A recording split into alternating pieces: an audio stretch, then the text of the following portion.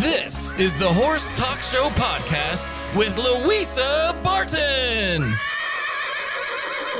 Co-hosting with me today, I have Squeak Larkins, my PhD. Good morning, as usual. And we have a As the Barrel Turns segment with Regina Harris this morning, brought to you by the Turning Point Kinesiology and Oxygen Therapy Treatment. And thank you very much for Squeak setting up the interview with us. And she is going to host this segment as we talk a little to Regina, who is a barrel racer and also the ag instructor here in Ocala at Westport High School. Yeah, she's awesome. ag. Before we get into that, just real briefly, I know last week I mentioned that we wanted prayers out for June Holman, who is the oldest person to have performed in the barrel race at the NFR just a few years ago, and she won the average there, which is quite a feat in itself.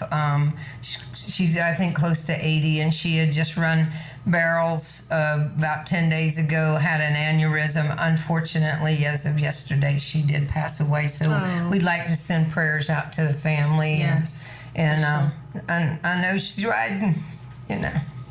Anyway, on a good note, we got Regina, who I've known for quite a long time because she's like a niece to me, but she's so instrumental in being such a good example for the young people nowadays, because she grew up in Oklahoma a lot of her life, and she barrel raced all her life, and she came down here, became good friends with some of my other family nieces and stuff, so she became part of our family as well. But the accomplishments that she's done in college, and now she is the ag teacher at Westport High, which is where she graduated from, which is cool. Which is really cool. That is cool. I'm going to have her tell us how and when she got started and kind of her way up the ladder. But she has really done well. She's got a nice little mare now that she takes, and we love to see her always at the barrel races. So tell us about how you got started in the beginning and how young you were, because most of us have been very young when we started. Yeah, so I grew up in Oklahoma, and my dad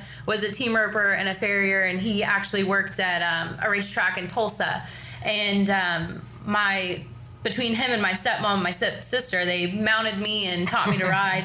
My mom always loved horses, but she didn't rodeo.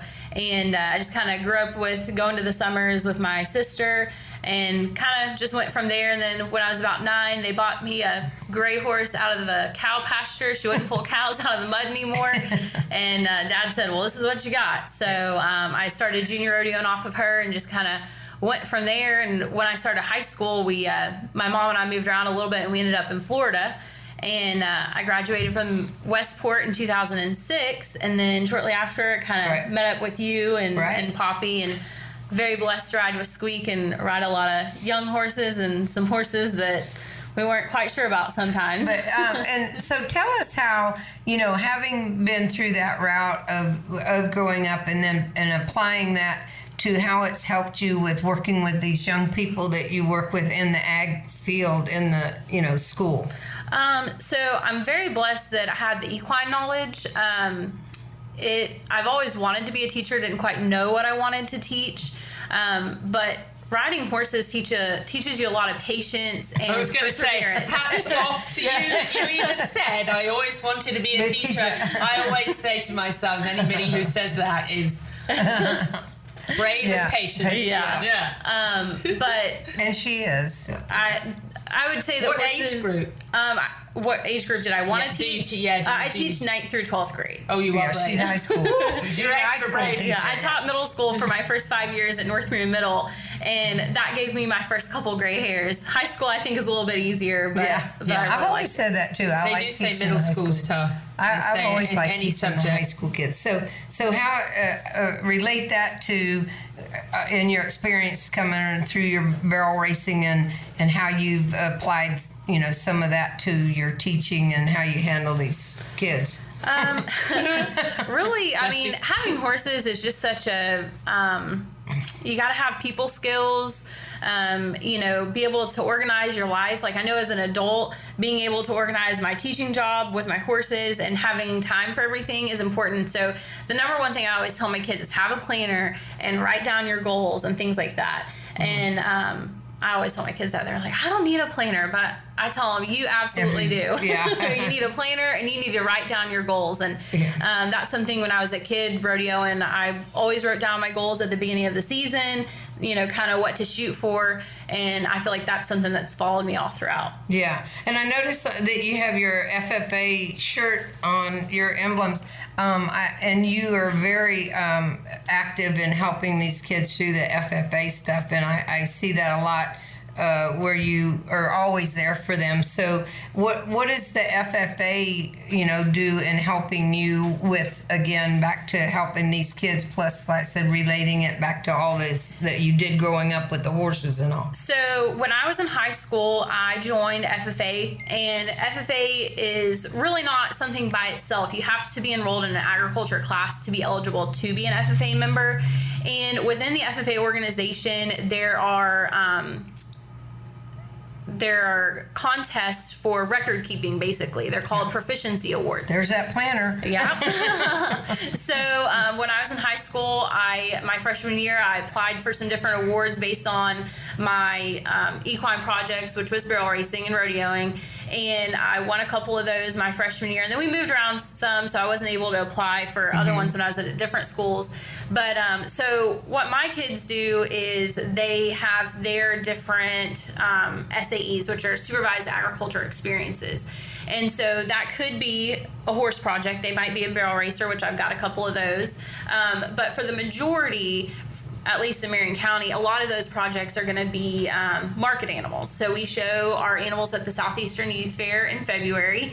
Our kids will buy pigs in October-ish, and we bought our steers this past summer, and our kids have to work with them from the ground up. We're halter breaking one steer still now. He's a little rough.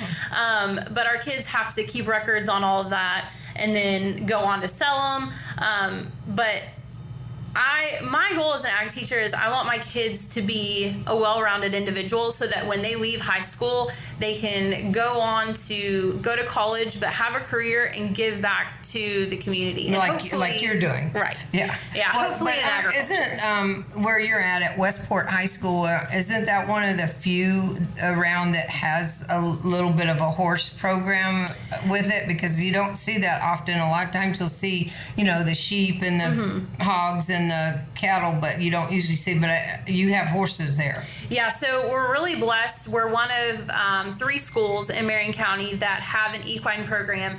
And my father-in-law, Robbie Harris, about 2 years ago, donated a mare to my school. I was currently at Vanguard, and she came with me to which Westport. For everybody out there, Robbie is big in the thoroughbred horse industry here. That's right. Yeah. Yeah. Isn't he out on 326? Yes, that's her father-in-law. Oh, okay. Yeah, but he donated a mare, and he had us sharing with distinction. So my kids and I were able to completely do the process together. So we took the mare to the breeding shed. They learned about that process. When the vet came out and was culturing her, making sure she was clean. So they did that whole process when I was at Vanguard. Right. And then we foaled the mare out on campus. And so we have at Westport. And so we have an adorable little colt on campus. Yeah, I know. And I've seen pictures of it. Okay, so now let's get back to you and the barrel racing, since we're on as the barrel turns here. I wanted all of that. But so since you've been out of high school and out of college and able to, get back into running barrels, so what do you feel like that it does for you to help you just by having your barrel horse and getting to go to the shows that we go to and all? Well, it's a hobby for me. My husband and I have very different hobbies. He plays golf and I go to barrel races. Barrel racing is so much better. Yeah. He says I lose more money in a 17-second time period than he does golfing, but it's okay. But but that's boring. Right? I just enjoy it. It gives me time to kind of back away from the school scene, because that takes up a lot of our time, because we coach teams and that kind of thing to compete in contests. But I just enjoy it because I get to spend time with people like you and my friends. But I think the really cool thing about barrel racing is the camaraderie. I do too. You develop so many cool relationships. That's and especially after you've done it as long as I have, and now you're doing it more like a hobby. I mean, and everything is it's just a lot of fun to go spend the time there with the people that are like what we do, for the fun of it. However, we're always trying to get a little better, and everything. But and I know I've watched you with this little mare that you have come along with very, very well. I'm very proud of how you've done with her. But so when you were, did you get to high school rodeo when you were in Oklahoma, or no? When I was younger, you didn't have to high school rodeo. In Florida, it's really your only option unless you just want to hit jackpots. Right. But in Florida, they have junior rodeo associations that go from the little tiny kids till you're 18. Yeah. So you had the option to do both. And for us, it was just me and my mom. And so the junior rodeo associations were just a little bit more affordable for us. And we didn't have to travel quite as far because Oklahoma's pretty big. Yeah. So I just grew up doing that. My sister did it. Well, Oklahoma is such a rodeo state. Absolutely. Texas and Oklahoma are huge, on that. Yeah, it was funny because when I moved to Florida, we're driving like 2 hours just to go to a jackpot. When in Oklahoma, you can go 30 minutes. 30 minutes any day of the week. You can hit a jackpot, open rodeo. Yeah. So, that's what Texas is too. Yeah.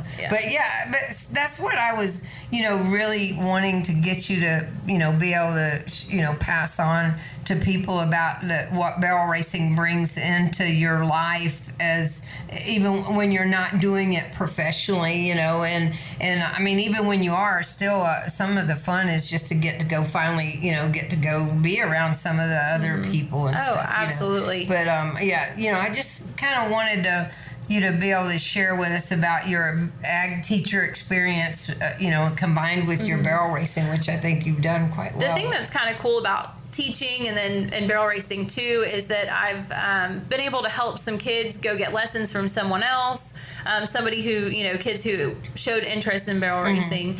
And then now I'm kind of starting to branch out and take on some of your young students. So I have a cute little girl. She's written English all of her life, and now she's wanting to they're perfect for starting on barrels. They're perfect for starting on barrels. Anybody that's had a background in forward seat, hunt seat riding is usually much easier to school. Yes, she has a wonderful seat. Well, they're usually pretty disciplined if they've been taking riding lessons, English riding lessons. Right. They usually it's always when I hear that, I'm always pretty happy about that when you're working with somebody. But and that and that's the thing, we always need somebody. And not that you can't advance up, because you can, but you're busy with your other life. But it's like I tell people all the time, when I do clinics or teaching, I teach on a very advanced level. It's not meant for somebody just starting, and because you can get that somewhere a little easier, So, like I said, but it's great. But she has a tremendous knowledge on what needs to be done, and if she ever has any issue, we work it out, Call it Squeak, say, hey, got this going on. Yeah. What can we do? Can you help me? Yeah.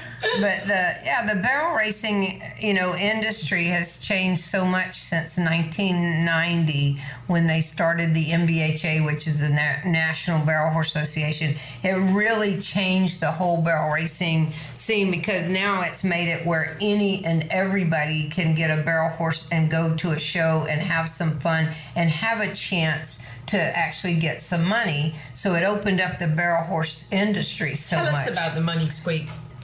What is the difference between a jackpot and not a jackpot, and how much money can you win?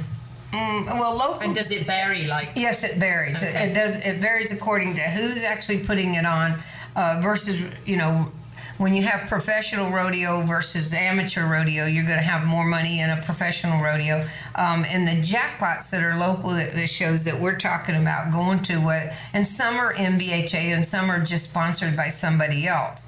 The money in it, it's a 4D concept, which is, 1D being the fastest. Whoever runs the fastest time that day wins the 1D. And then from there, the 2D is paid a half a second off of that. And then the 3D is paid a full second off of that. And the 4D is paid 2 seconds off of that. Okay. So, and now the money, there is a bigger percentage of the money goes to the 1D, which is, in all seriousness, because there have been people that think that they should pay the same on all 4Ds. Well, if that's the point, then why would you want to have a 1D horse? Why spend the money? Because a 1D horse is going to cost you a lot more money. Yeah, so you have to reward these people or horses that are better a little better, But it also gives the person that's on the only horse they can have, or if this is as far as they really want to go, the 4D gives them a chance to go still have some fun and have some fun and everybody runs at the same time, like it's one big class. We all run like last Saturday. What we have at Moss Bluff, we had 130 or something like that. 130 of us all ran at one time, and they drag after every 5 runners and stuff like that. But it paid a 40 concept on it, and but the money can it just varies according to who's putting it on. Like that particular one, I think was $1,000 added, which back when I was first barrel racing professionally and everything, if you had a jackpot that brought in 30 people, that was amazing, and that could have been a 200 added. It could have been a 200 added, but we've always in barrel racing. There's always been money to win, and I think that's part of the draw to it.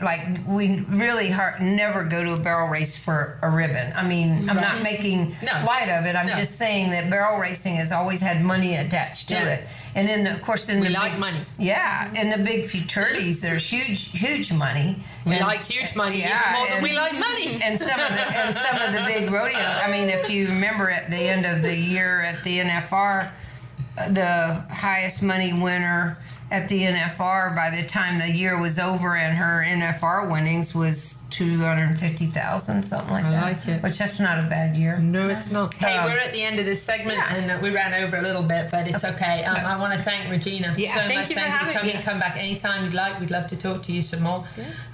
Good job teaching those high schoolers that. We love that. Yeah, kudos to you for that. Yes. And thank you, Squeak, and also the Turning Point Kinesiology and Oxygen Treatment for bringing this segment to us. Hi guys, this is Louisa Barton. I really hope you've enjoyed this edition of the Horse Talk Show podcast.